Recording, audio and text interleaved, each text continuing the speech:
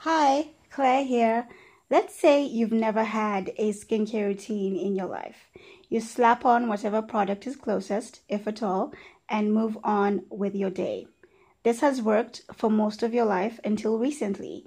Your skin is now breaking out, or maybe you just want to try something different.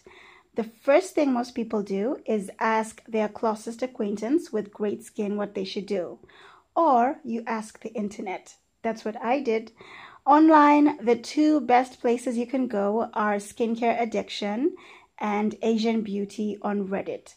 I recommend going there first to avoid the confusion that comes with sorting through literally all the skincare products in the world.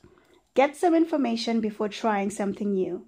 There are four basic parts of a skincare routine: cleansing, treatments, moisturizing, and protection. And on these subreddits, you'll learn what products in each of these categories would work best for your needs and your budget. You can do this. Don't worry about it. I hope you found this helpful and see you in the next one.